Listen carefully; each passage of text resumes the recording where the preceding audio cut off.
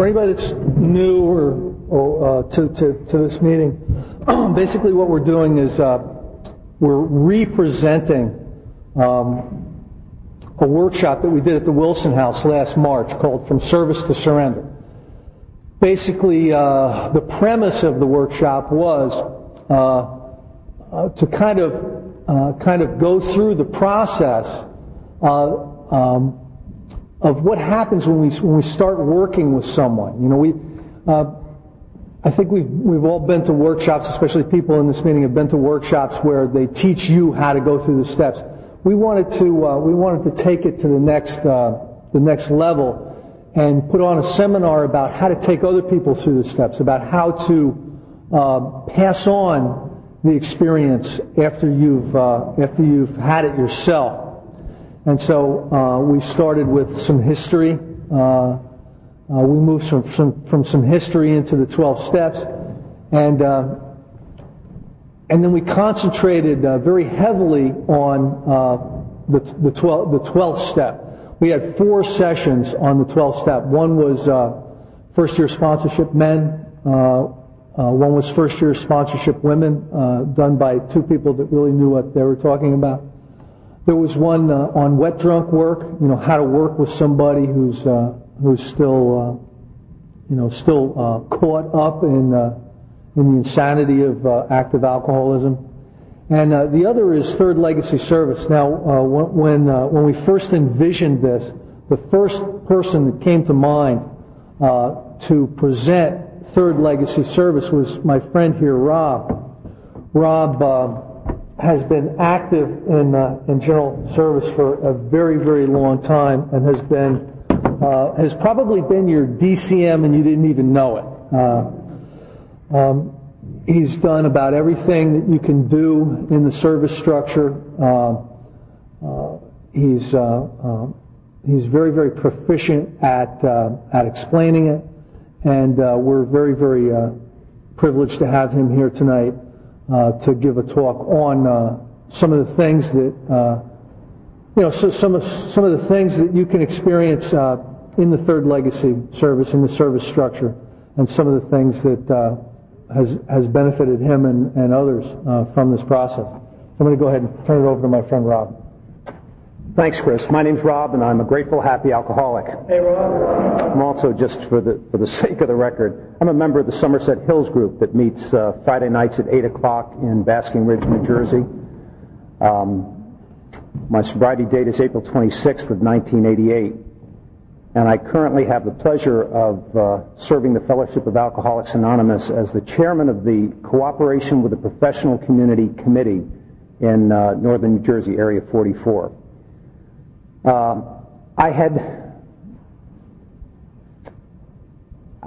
When I first got involved in service, it was simply because it was something that I thought I hadn't done and might like to experience. My sponsor was not involved in service. None of my friends were then, or for the most part, are now involved in service. It was something that it was kind of a call that I sort of heard. Somewhere I was at a meeting and I saw a poster on a wall, and it was just one of these memorable little passages, and it says, "When God calls, don't look over your shoulder to see who's following." And I always interpreted that to mean that when my course appears clear to me, that I should simply follow it and not worry about who else is coming along with me. So when I had done my step work, and I had been I had made hundreds of gallons of coffee. I had been group secretary. I had been treasurer at a couple different groups. I had chaired a lot of meetings. I was booker. Still am a booker. I've been a booker for 15 years. But I had done all that stuff that was available to me at the group level and enjoyed it and continue to enjoy it.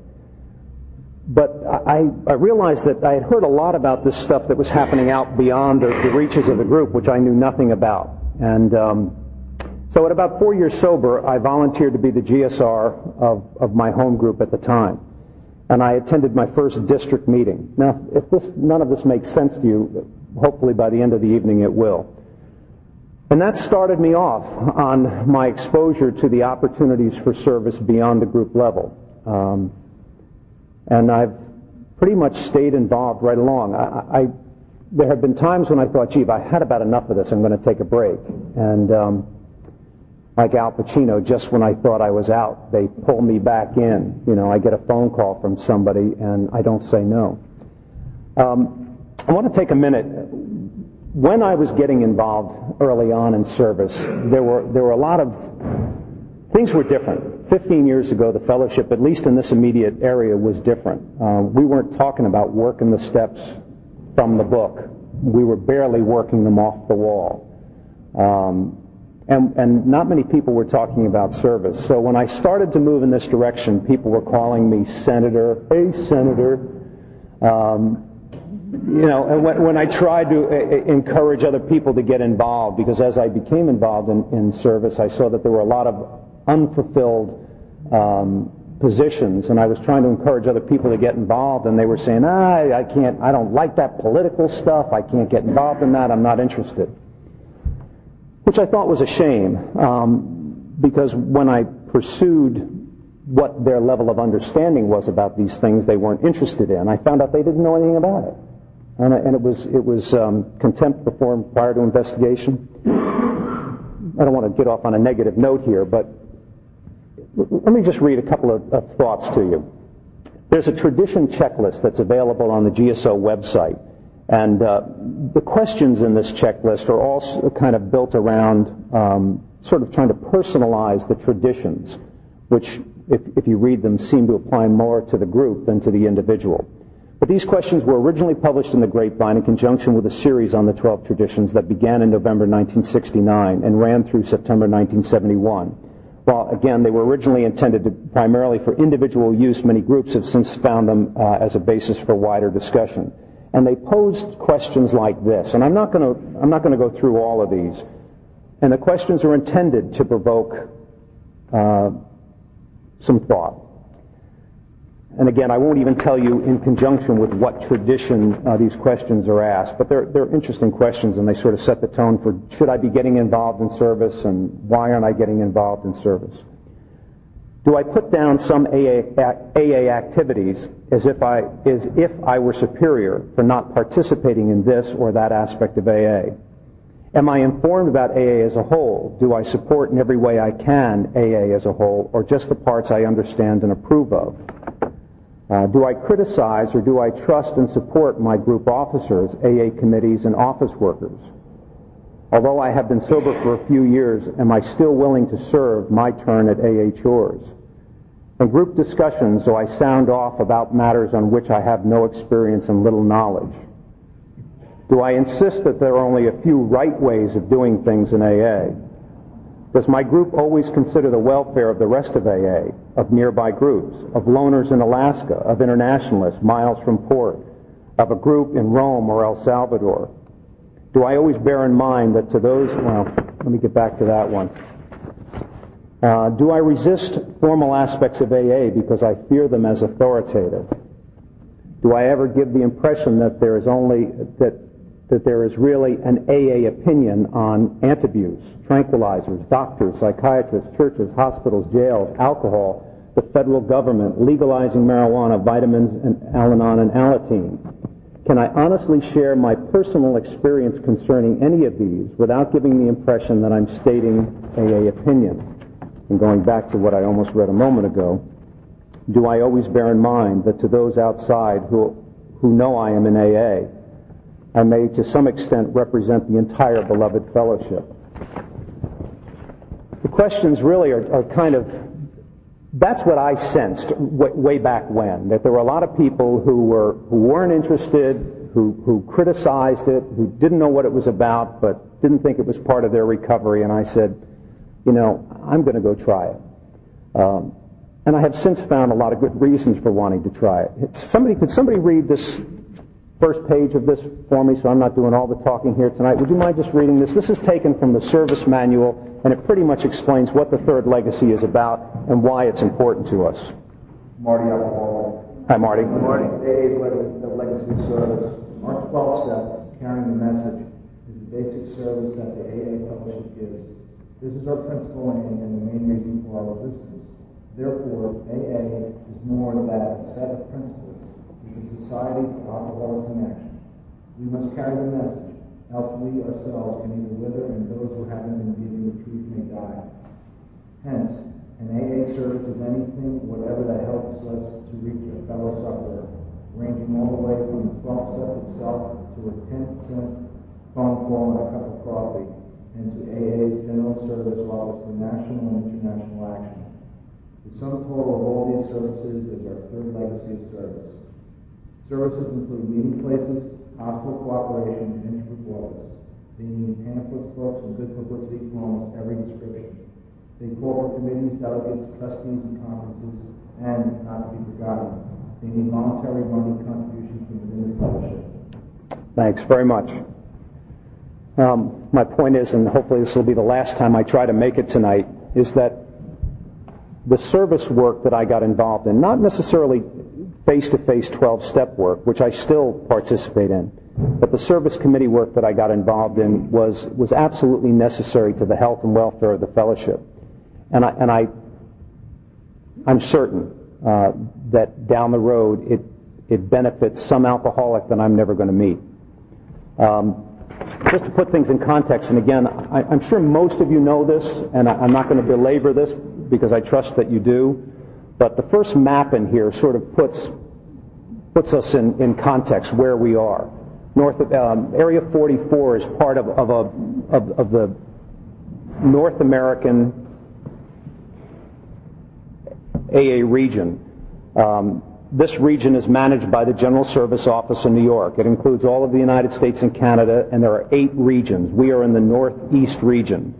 And I just kind of broke out a little map there to show you what that Northeast region is about. It's 18 service areas in 11 states.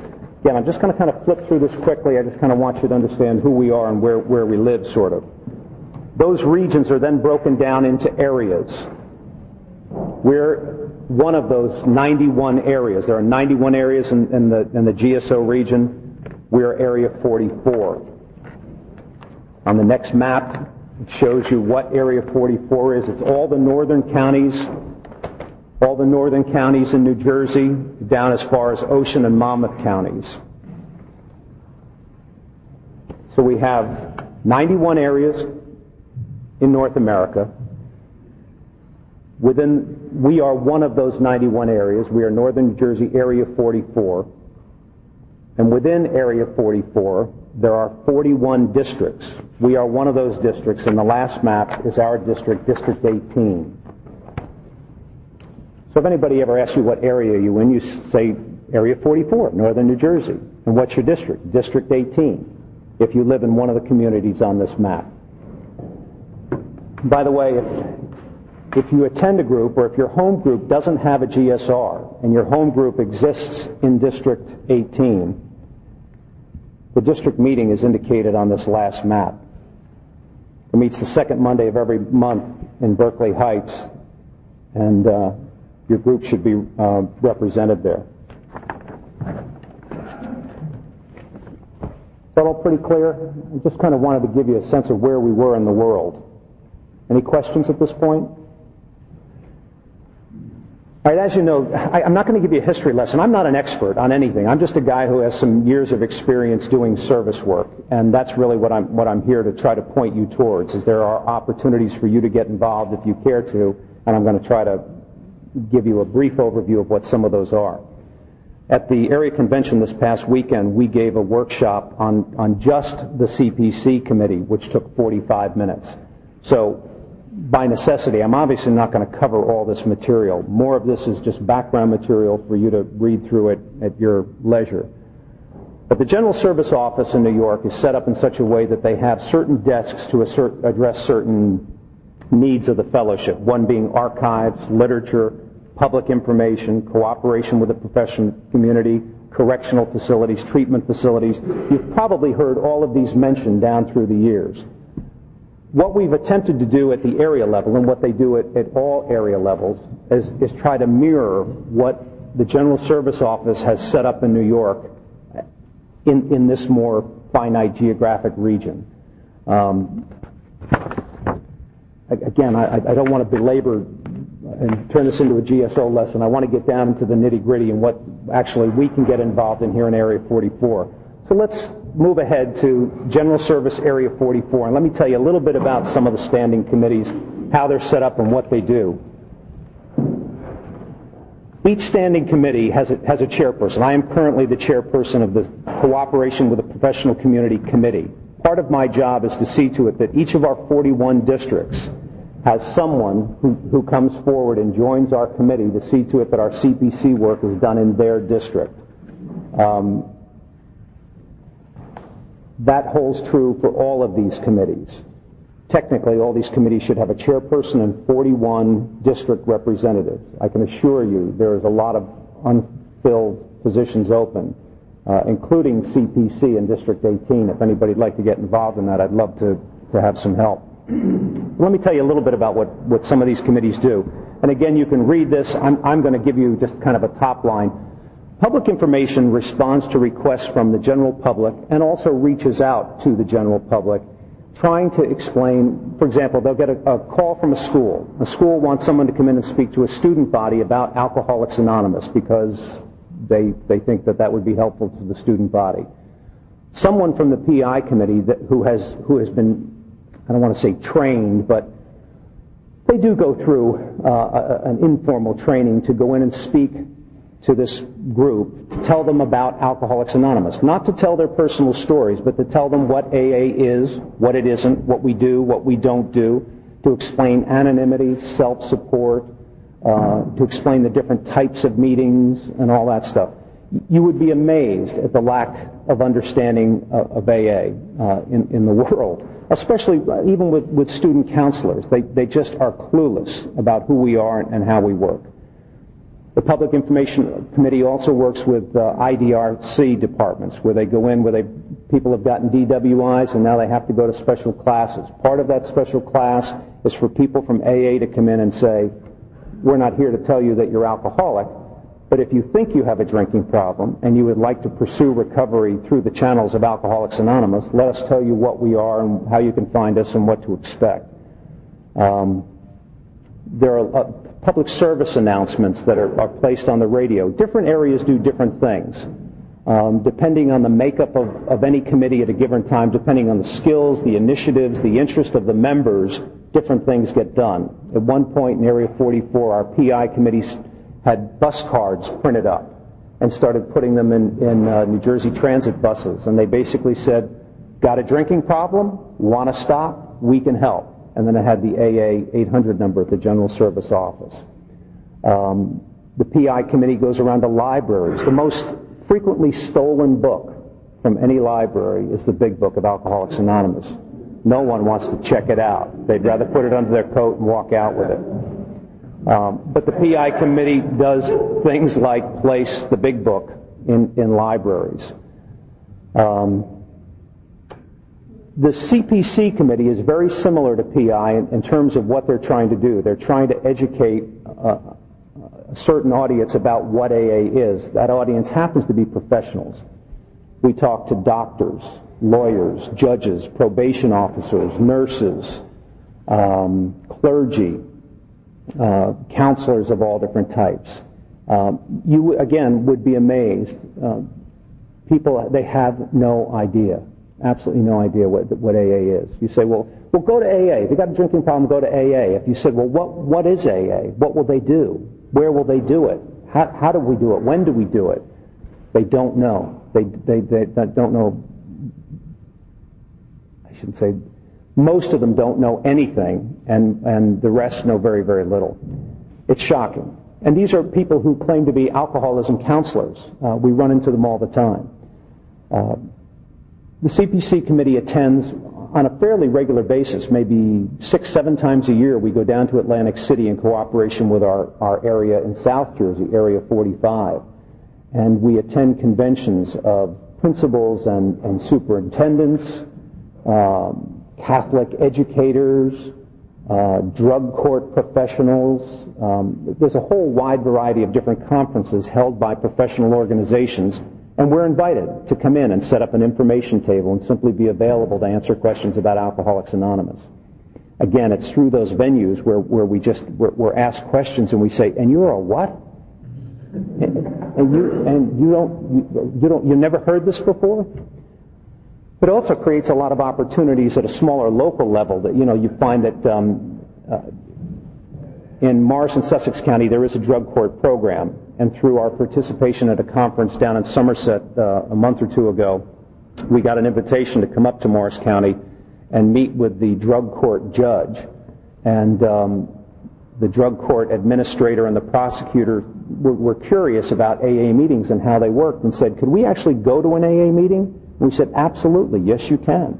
We have a program for escorting professionals to meetings. We've actually written guidelines to give to our committee members to help them." Because even if you're taking them to an open meeting, if they come in with a tape recorder and they're writing and taking notes through the whole meeting, they're going to unnerve some members of Alcoholics Anonymous. So we have some guidelines that we give people escorting professionals to meetings that says, meet them before the meeting, explain the meeting protocol, explain that they do not share. They simply introduce themselves. "Hi, my name's John, and I'm visiting."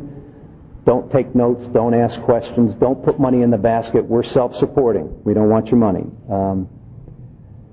It's a program that's been working out very well. But again, that participation in that conference led to this contact at a more local level, and now we're pursuing that. And we have more opportunities than we have people to fulfill them. So again, these are all opportunities to help carry the message, because that professional who understands Alcoholics Anonymous better is, I think, better equipped to take the prospective AA member and say, "Look, I think you should go to AA, and this is what AA can do for you, and this is what you'll find when you get there.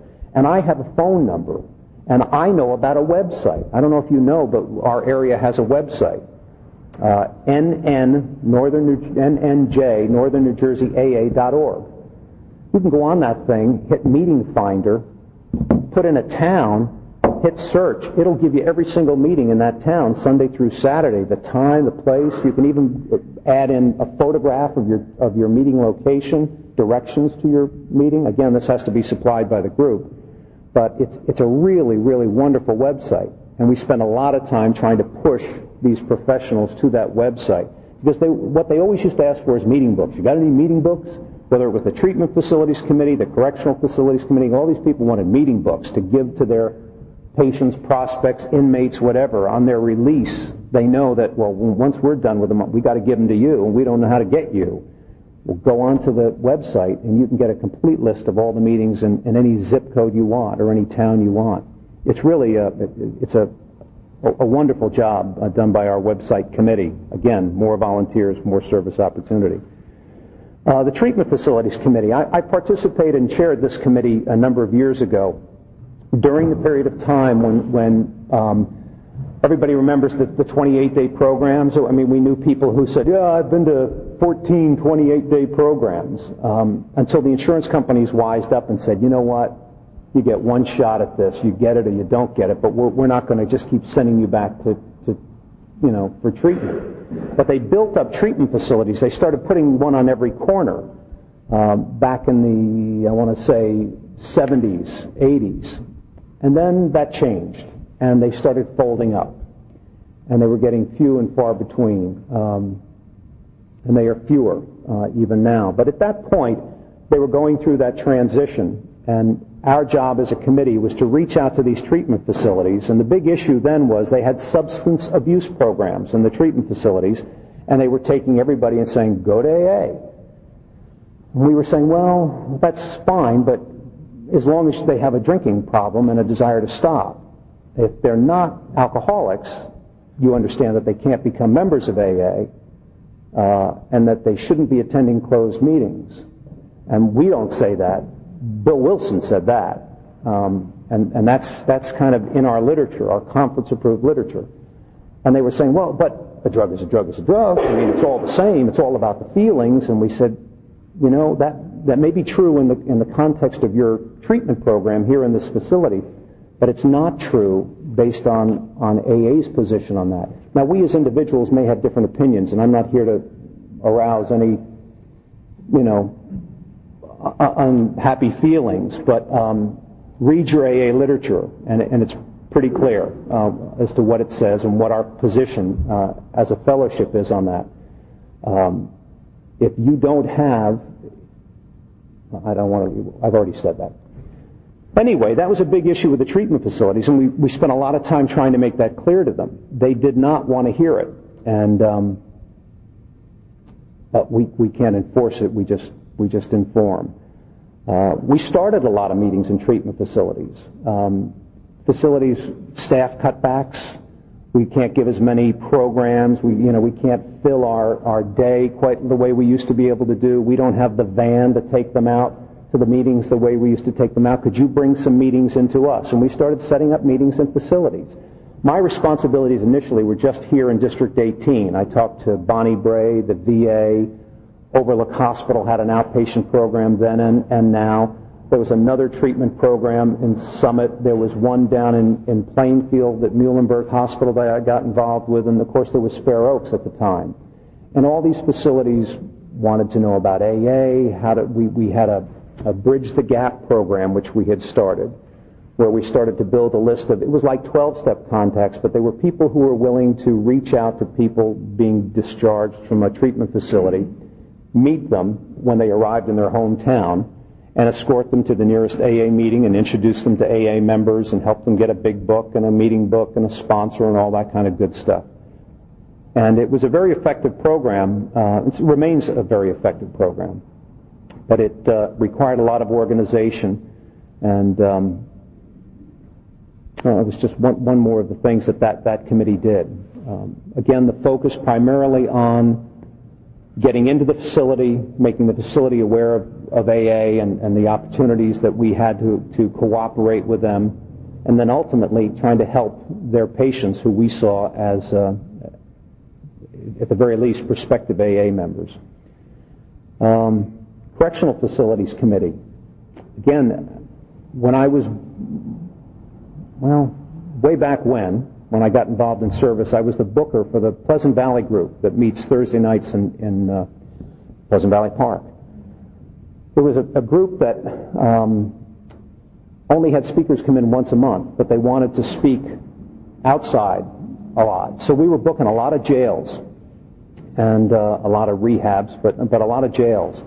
And I really enjoyed those commitments, and I can't tell you why. I was never really arrested. I was never really spent a night in jail, but I really liked going into those facilities and talking to those guys. Actually, I went down to the Edna Mahan facility, which was women, one night. That was an interesting. Hey, cutie! Hey, cutie, come on over here. What a night. I felt like a piece of meat. But speaking in jails, or setting up and organizing meetings in jails and prisons, state prisons, county jails, is really it's a tough job. We have some really good people at the area level who've been chairing this committee for a while, who have done a great job of making headway with the state. What we're trying to do is organize all the jails and all the prisons to have one screening criteria that you can go through. And if I'm screened to go into this facility, I can automatically go into that facility, that I get some sort of state-issued ID card, which I can flash at any one of these facilities and go in as an approved AA member to lead a meeting. It's been very hard, but we've actually got AA members who have tackled this and are still working towards trying to have this done. With the objective being, the statistics, I'm not here, like I said, I'm not an expert, so I'm not going to quote statistics, but a lot of the guys who are in jail because they were drunk, committing crimes, drunk, buying, selling drugs. It was a big part of their problem. There's a big need for AA in prisons. They also have a letter-writing campaign where you can correspond with a guy in jail, which is a pretty neat thing to do. You don't have to give them your home address. You don't have to say, I live at 95 Highland Avenue, come on by, because I work all day, and as soon as you get out, you can take all my stuff. You give them the group's P.O. box, Or you can give them another P.O. box. But you can set up correspondence with a guy who is an AA member. He may be behind the walls, but he's an AA member, and correspond with this guy and give him something to look forward to. A lot of these guys have nobody.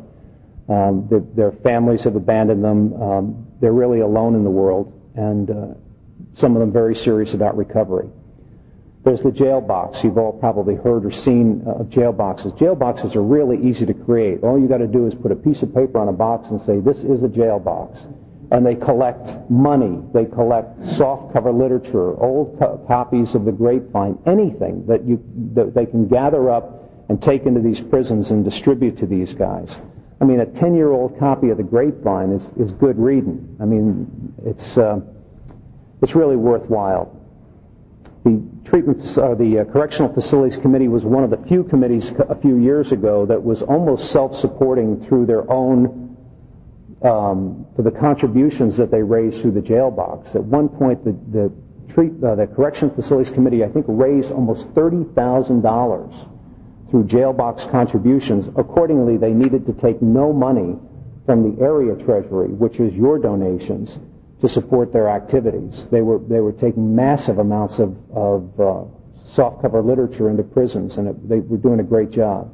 Mike P. was the chairman at the time, and he was just doing a great job. And the guys following in his footsteps have done an equally good job. The Literature Committee, I always see these guys at area events. They'll be at area assemblies. You'll see them if you go to Booker's. You'll see them at days of sharing in different districts if you go to those. And they literally carry the message. Like I said, I call them the hardest working people in AA. They carry boxes and boxes and boxes of soft and hardcover literature to all these events. They get up at the crack of dawn. They load up vans and cars and trucks, and they drive in caravans, and they get there before any of the rest of us arrive, and they set up tables, and they set up all this literature, and it's just there, and they sell it, for whatever your individual or your group needs are. They always need people. Now, is that glamorous? Is that something that I want to do? Not particularly, but people every year volunteer to chair this committee and work on this committee, and I always go out of my way at the conventions and whatnot to walk in and shake their hand and thank them for the work they do. Because it's just miserable, heavy. It's like being a mover. It's just like you've decided, I'm going to be a mover for AA. And just pick up boxes and carry them here, and then pack them back up and put them in the car and drive them someplace else. But they're a great committee, and they make this literature available to us. They're a wonderful group of people. Grapevine Committee people do the same thing.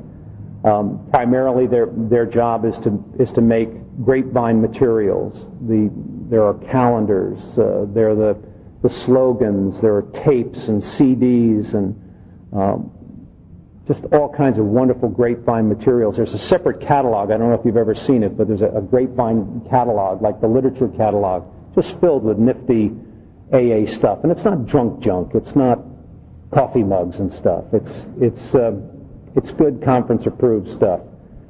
The Archives Committee, again, what the people are doing at our area level is very similar to what they're doing in the General Service Office in New York. They're trying to document our history. Bill, where did the Big Book get written? Where was the Big Book written? Yeah. Big Book was written in New Jersey. A lot of the earliest meetings were here in New Jersey.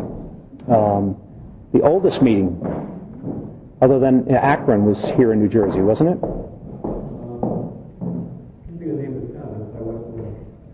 Montclair?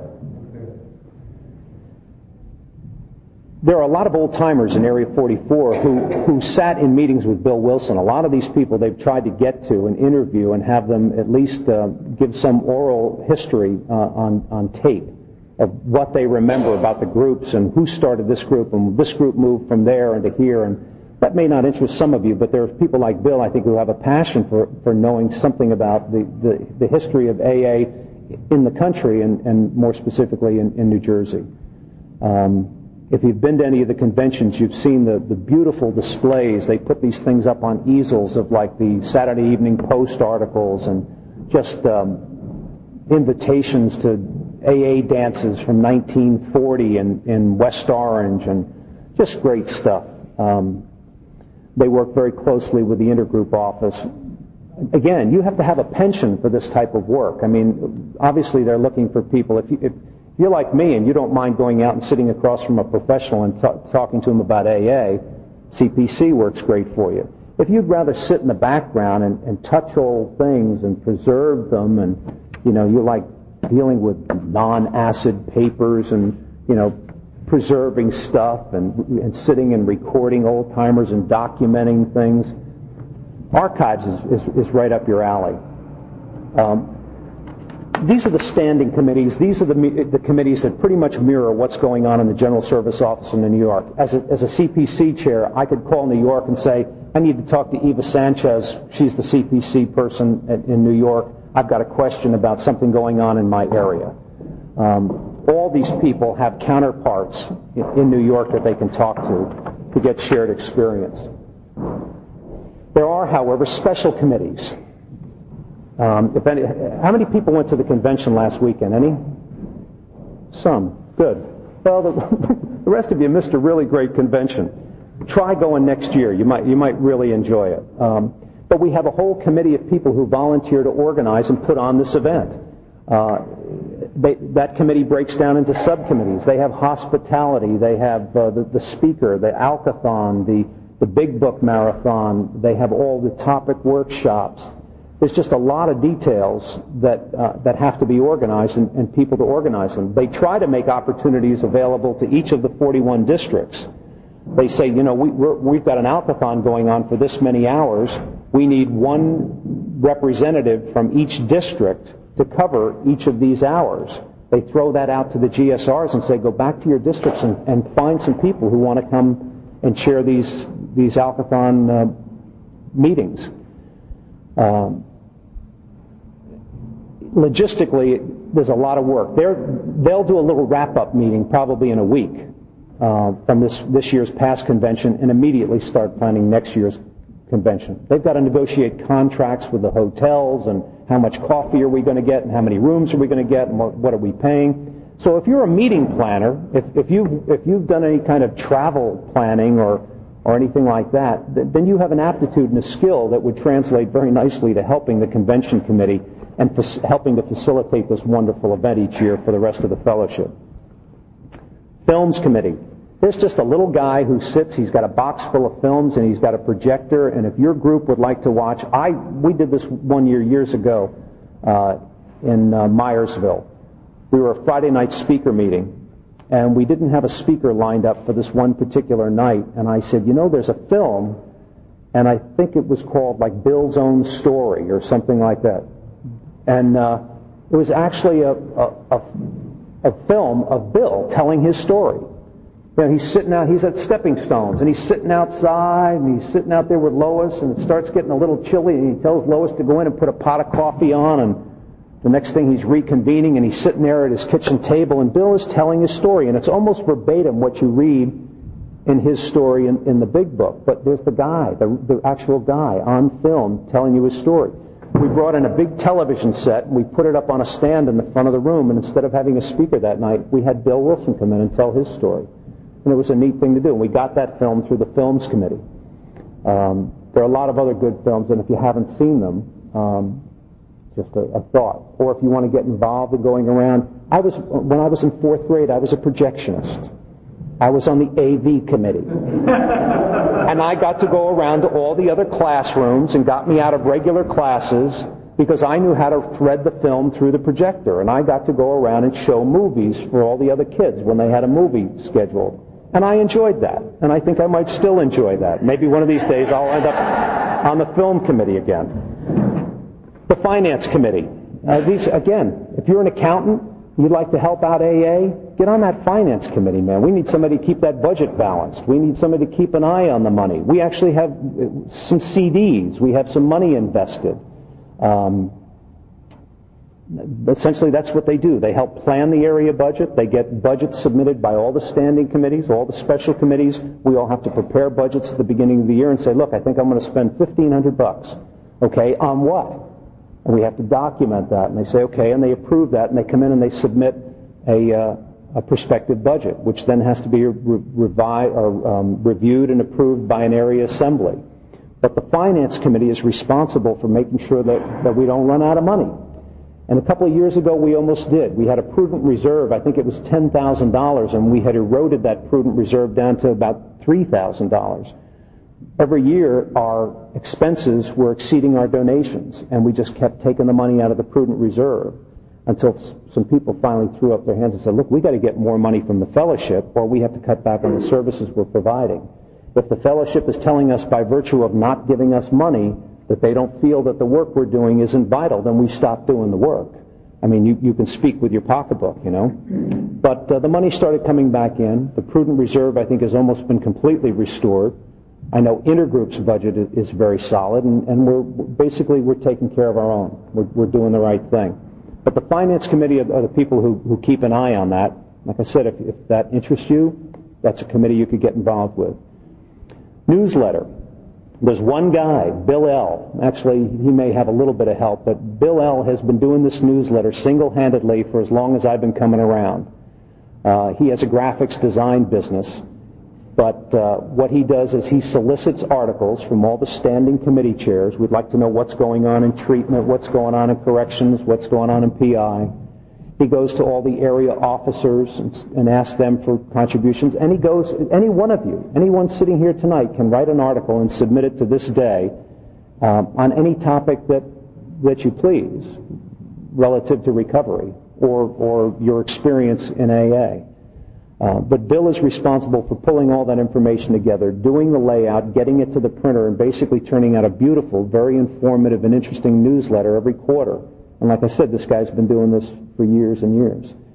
It used to be in a different format, and Bill, as a trusted servant and a custodian of the money he was being given, came back to us at one point and said, I have a proposal. I want to put this thing in tabloid format, which is basically changing the size, and I want to print it on newsprint paper, and what ultimately we can do is we can fold this thing down to this big, but it'll open up the size of a newspaper, and it'll cost, half of what it cost to do it the way we're printing it, the way we're printing it now. And you got to love a guy who comes up with ideas like that, and it was readily approved. But this newsletter needs help. People who can write, people who can edit, people who don't mind doing computer. It's working with Word, man. It's not a big deal. He gives you a measure and says, I got this much space to fill. Could you just proof this, spell check it for me, and lay it out for me and email it to me? He would love that kind of help and support. That is of any interest to you, there's an opportunity. Remote communities I don't know too much about, other than they're reaching out to, we have a Polish-speaking community. There are a couple of Polish-speaking meetings. There is an entire Spanish-speaking district which is comprised of all the Spanish-speaking meetings. It's not a geographic district, it's more of a cultural district. But we have people in nursing homes. We're finding that a lot of people, I'm thinking of a friend of mine's father. The wife died, the father was alone in the house, 70-some-odd years old, wasn't eating right, wasn't taking care of himself, and was starting to drink. Always drank a little bit, but now he was drinking more and more and more and more and more. They finally had to get him out of the house and get him institutionalized because he was drinking himself to death. He was an alcoholic. And in this nursing home, it would have been nice if somebody could have brought him a meeting. He and the people in that nursing home constituted a remote community. They can't come out to us. They can't come to meetings. They're not really treatment. They're not corrections. They're sort of like this remote little specialized community that maybe needed some of our attention. So we've got this committee put together. It's sort of a relatively new committee that's trying to look around and say, are there some people, handicapped people, people who are housebound, people, accessibility became a big issue. Are all our meetings truly accessible? Can you get in and out of a meeting? I'm a service sponsor for a guy out in District 21 out in Lambertville, this kid TJ, and he's in a wheelchair and has always been in a wheelchair, and he claims that he's never gone to a meeting where accessibility has ever been a problem.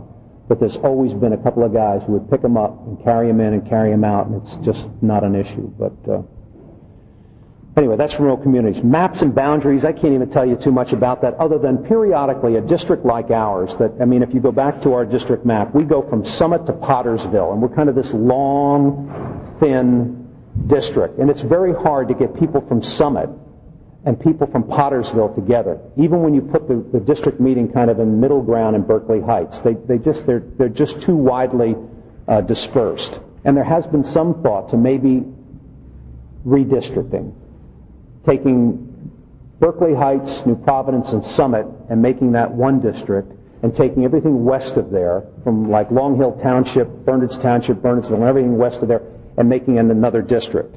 This Maps and Boundaries Committee would be the committee you'd have to go to so that they could study how many groups are actually in that district and where are the groups and how could we break this up so that there would be a nice balance of groups in the two districts. And you'd have to get all kinds of approvals from them to do it. But that's what they do, and maintain these beautiful maps that I stuck in the early part of this.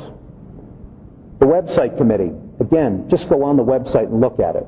www.nnjaa.org. Take a look at it. It's gorgeous. These guys did a really nice job.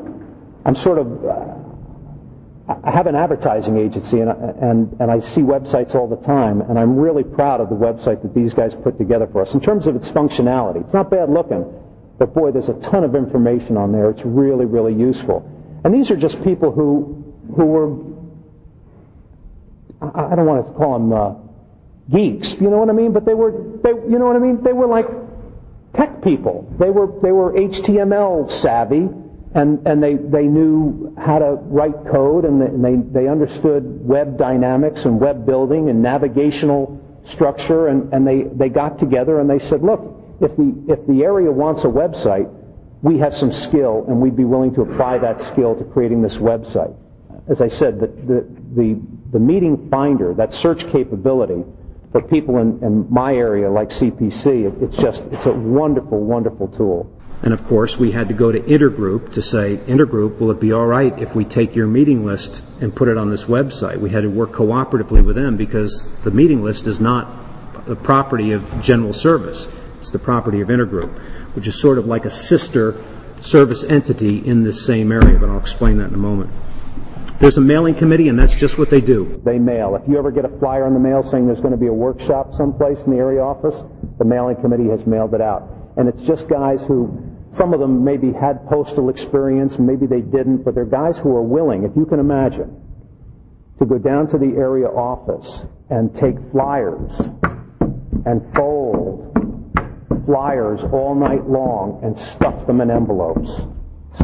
Just keep stuffing envelopes. They get 3, 4, 5 people down there, and that's what they do. I mean, it is the most mindless, it's terrible work that they do. But they volunteer to do it because it needs to be done. These announcements need to get out, and they say, hey, I'll volunteer for the mailing committee. And they sit there and they drink coffee and they chat and they have a great time and they get the work done. And if that kind of thing appeals to you, they're always looking for help. Those are the standing committees and the special committees. Those all exist within Area 44, but Area 44 has to have a structure that those committees can sort of work within. That structure starts with the groups. The groups are, this is in a pyramid with the groups, individual AA members, and the groups at the top of the pyramid. I was talking to my service sponsor today, and I was saying, John, aren't there some guys from Area 44 who have ascended to positions in the GSO office in New York? He said, no, there are none. He said, however, there are 3 who have descended to the General Service office in New York. In other words, the group, his little reminder was the groups are at the top and GSO is at the bottom, because GSO is only there to serve the needs of the groups. We make all the decisions. We vote. We decide. And the way we do that, the person who carries the group's voice down the line is the GSR, the General Service Representative. The General Service Representative attends a district meeting. The district meeting for District 18 is chaired by, and this is where I can see the eyes are starting to glaze over, but just try to hang with me here for another couple of minutes. The GSR is your representative. He goes to the district meeting. Remember back, District 18, there's a DCM, a district committee member. He is in charge of the district meeting in District 18. He's simply there to facilitate all the GSRs from all the groups getting together and talking about the issues. If you don't have a GSR and he's not going to the district meeting, nobody knows what you guys think. The voice of this group is not being heard. And if that GSR isn't going to area assemblies and finding out what New York is planning and deciding and asking us to vote on, and he's not coming back and telling you about that, then you have absolutely no input on any decisions being made in Alcoholics Anonymous. Those decisions are being made without you. That would kind of bother me if I thought that was going on in my home group. I want somebody, and if it has to be, it'll be me. I'll go and find out what's going on. I want us to have some input on this. 4th edition of the Big Book, they're taking stories out. What stories have they taken out? Who's deciding they're taking them out? They're going to pick new stories? Who's picking the new stories? I want to know about this kind of stuff. I want to have some input on that. And you can if you've got a GSR. The DCMs then go to this area committee. The area committee is where all the DCMs meet to discuss what's going on in the area. If you can imagine, it's Chris last year said that Mike P. described this as like you have towns, states, and the states make up a country. The district is the town, the state is the area, and the areas collectively are the country. The DCMs kind of meet at the state level. They all get together and say, this is what's going on in my district. Well, this is what's going on in my district. This is what my district thinks. This is what my district. There are 41 of these guys.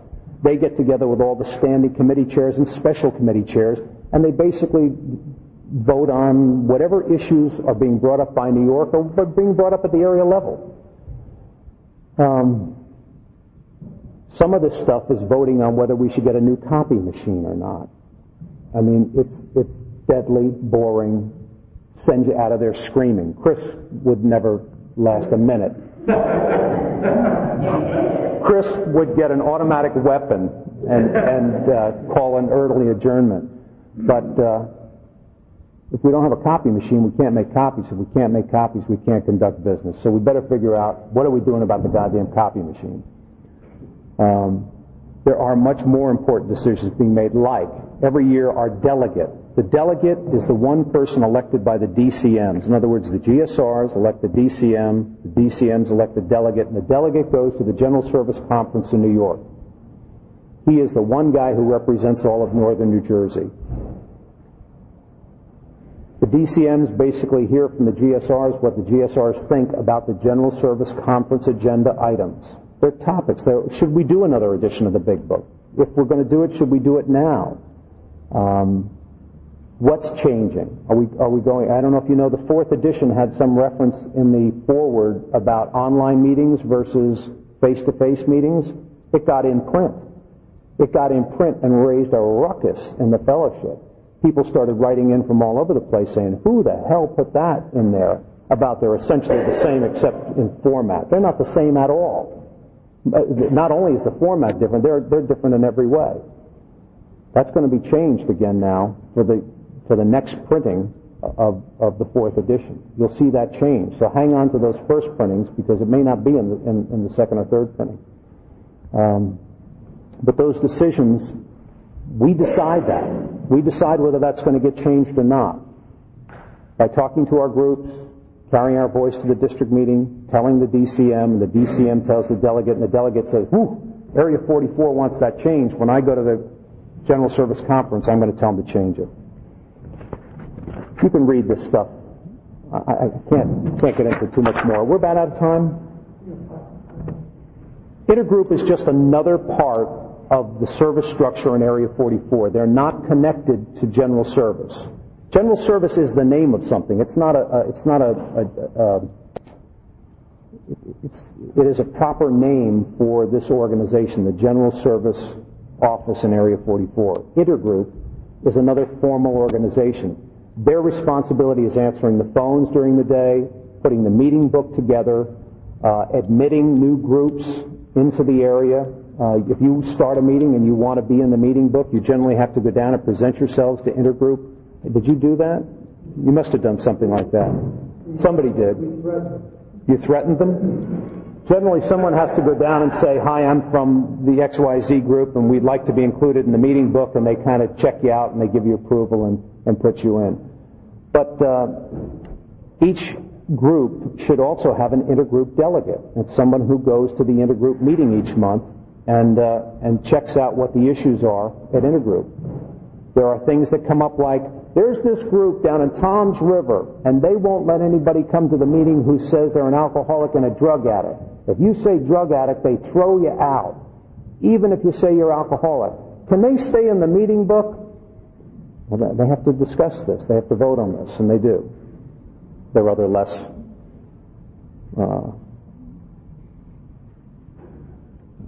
controversial issues that they deal with, but that's basically what intergroup's about. The one neat thing that you could do with intergroup, if you were interested, other than to have a delegate down there representing your group, is to get involved with Night Watch.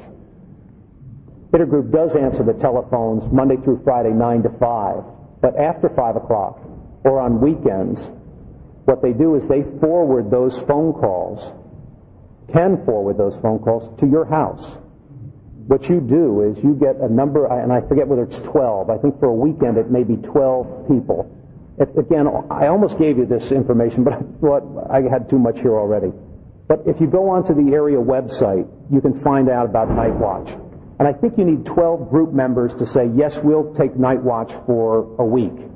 And what it is at 6 o'clock, they forward the phone calls to whatever numbers you've given them. You give them a list of phone numbers. John's taking the calls Tuesday night from 6 to midnight, and Ann is taking them from midnight to 6 a.m. And you just give them those phone numbers, and they will automatically program that phone, and that phone will ring at your house. And you pick up the phone and answer it. Hi, this is John and Alcoholics Anonymous. How can I help you? And you're going to talk to Wet Drums, if that is of interest to you. But Night Watch is a really cool thing, and there are groups that do this regularly. They'll do it at least once a quarter. They'll sign up to do this. Again, all the details of Night Watch are on the area website.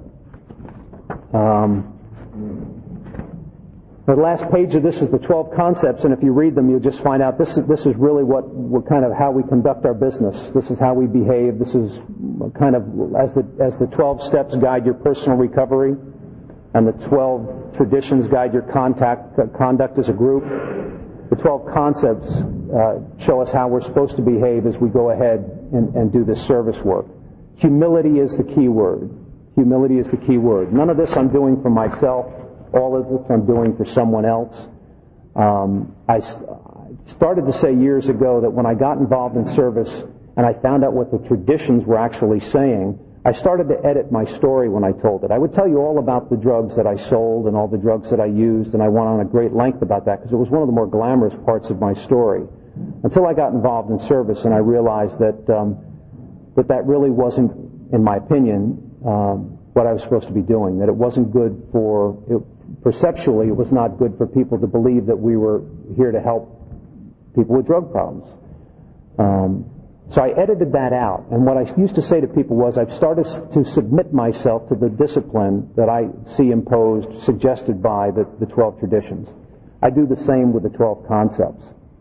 It really, at every step, tells me to just behave myself, listen to other people, let the little guy have the last word. You know, I've seen it happen at area assemblies where everybody's voted one way. We're all going to not do this. We've all voted we're not going to do that. And one guy in the back of the room who's in the minority opinion raises his hand and they say, all right, minority opinion actually gets to speak last. The one guy in the room who's voting yes, and the rest of us have all voted no, he gets to speak last. And he stands up and says something and introduces the thought that the rest of us had not previously considered. And they'll say, has that changed anyone's vote? And you see all these hands go up. And the whole thing swings the other way because one quiet, sensible guy who presented a thought and an idea that no one else had previously considered lays it out, and we all go, he's right.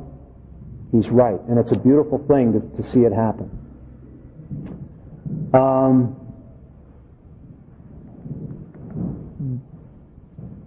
keep an open mind about this stuff. I didn't expect anybody was going to run up here tonight and say, oh, please sign me up for this commitment or that commitment. But keep an open mind about it. There are a lot of opportunities. There's a lot of need. And I have to tell you that I have tried to extricate myself from this service work on 2 occasions in the last couple of years. And I found that I can't do it. I feel like something's really missing from my life, something's missing from my program when I'm not doing some kind of service work. It's one of those things that you say, oh, I really don't want to do that, and then you do it and you say, why did I deprive myself of the opportunity to have something like this in my life all this time? I think that's it. Any questions? Sorry, this is a really dry topic. There's no other way to put it out there. But if you get a little free time, throw this little handout in the bathroom and, maybe give it a read bit by bit over the next couple of weeks. And I guess we have go ahead, Ron. I just have a question. I feel like it's really for our group conscience to decide, but could you give us some guidance on, I think actually David talked about it a little bit in the smaller committee, but in terms of donations, or in terms of contributions, I guess the right word, back to GSO or your group, is there any suggestions you have in terms of like how we should be allocating money, or what might be a good way for us to use that money? Yeah, because you mentioned that there's some funding going on. There's a pamphlet called Self-Support. It's a green and white service pamphlet, and it gives you pie charts which suggest different formulas for donating to GSO in New York, General Service Area 44, which I'm part of, Intergroup, which is also here in Area 44. You could also, for that matter, donate to World Service, but I don't know anybody who does. It's really basically those 3 entities, GSO, Area 44, and Intergroup. You could also donate to the district, but quite frankly, I'd say the district at the moment doesn't need the money, wouldn't know what to do with it if they got it. A little bit of money is helpful because we have rent to pay for the district meeting, but it's basically those 3 entities. A lot of groups do a third, and a third. It's where I perceive greater need in Area 44. I know Intergroup's pretty solvent. Area 44 could always use the money. GSO could always use the money. They have an awful lot to do. They have a lot of staff, salaried employees in New York. That's what we could then talk about, and then we could have sort of decide by virtue of good conscience. Yeah, absolutely. Absolutely. The second thing I was going to ask in terms of these committees, are the committees formed of GSRs, or if we have somebody in our group who wants to just be a part of a committee, or does he have to be a GSR? It's a good question. When I took my first GSR position, when I first got started in this, after about a year, I became introduced to the Treatment Facilities Committee. My home group, Myersville, had Honesty House coming to it 2 nights a week, and I was booking for Pleasant Valley, where I was doing a lot of treatment facility speaking. I was kind of comfortable with that environment and those people, and so I got interested in the Treatment Facilities Committee. And I went to an area convention where the Treatment Facilities Committee was doing a workshop. I went in and listened to the workshop, and I said, you know what, I think I'd like to get involved in this committee, but I'm a GSR. Can I do both? And they said, sure, you can do both. As long as you have the time, yeah, you can do both. So I got involved for 1 year. There was an overlap. I'd been GSR for a year, and I was going to be a GSR for 2, and the treatment commitment in District 18 was 2 years. So I had a 1 year overlap where I did both. Then I just did treatment for 1 additional year, at which point the guy who was chairing that committee, who became my service sponsor, because they told me I needed one, and I admired this guy, he asked me to step up and chair the treatment committee for the area. And so I did that. But I did both for a time. If somebody wants to, that's one out, but if somebody wants to just be a part of the committee, they don't have to be a GSR. They don't have to do anything other than to show up and indicate their interest. Now, people will say there are qualifications. You should be sober for 2 years, you should have done this, you should have done that, and the truth is, yeah, you should. We don't want you to be at area committee meetings or at standing committee meetings when you really need to be working on your sobriety. I mean, if your sobriety is shaky at best, you should be working on your recovery. But if you're comfortable, if you've done your step work, if you have some familiarity with the traditions, and you're interested in doing something more for the fellowship, if you're at a point where you're ready to give back, which is what I thought this whole, recovery to or surrender to service was about. When you reach that point where you say, you know what, I feel pretty good. I'm going to be okay. I've done my step work, and I'm okay, and I'm ready to help somebody else. And I can do that at my group level by helping newcomers. I've got people I can take through the work, but I could also get involved in some of these committees and maybe have an impact that way as well. So all you have to do is step up and indicate an interest. There's no screening process. What ultimately we would do, if you showed up at the CPC committee and said, I'm from District 18 and I want to work on this committee, we'd say, great, we'd love to have you. Now we want you to go back and see Terry, your DCM, and let him know that you're going to represent his district on our committee. And not only are you going to have to come to our committee meetings, but occasionally you should go to your district meeting and report into your GSRs as to what you're doing in their district so they can tell their groups. Like, gee, did you know Rob sent letters out to all the churches in District 18? 2 of them asked him to come in and speak because they had people in their parishes who had drinking problems. 1 of them offered meeting space because there were no AA meetings there. And 1 of them asked for a catalog so they could order some films that they could show to a youth group in their church. I mean, you might be interested in knowing that, you might not be. But that's that. When I was doing district work, that's exactly what happened to me. I sent a letter out and got those kind of responses, just to the clergy. There are a lot of other audiences for me to talk to in terms of the professionals in this district. I've had to sort of forego my district responsibilities because I ended up as chairman of the committee, so I'm not active at the district level now. But anybody can get involved. I mean, we're just looking for interested people at this point. It's fun stuff, too. Bill, you've been on committees, haven't you? Convention? Did you have fun this year? Yeah.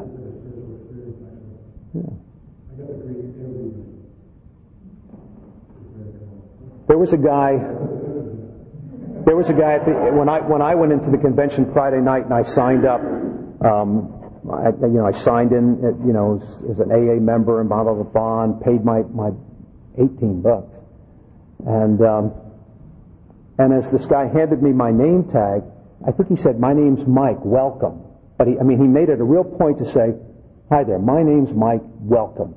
And I said, thanks, Mike, my name's Rob, and it's a pleasure to be here. And it was just like, boy, I love this AA stuff. And these AA people, it's just really good. Well, anyway, I hope some of you will give some thought to this at the appropriate time. Again, anybody can reach me through Chris or through Ron or through Bill. I'm around, and I could steer you to, any number of opportunities and explain more of these opportunities in greater depth if you're interested. Thanks.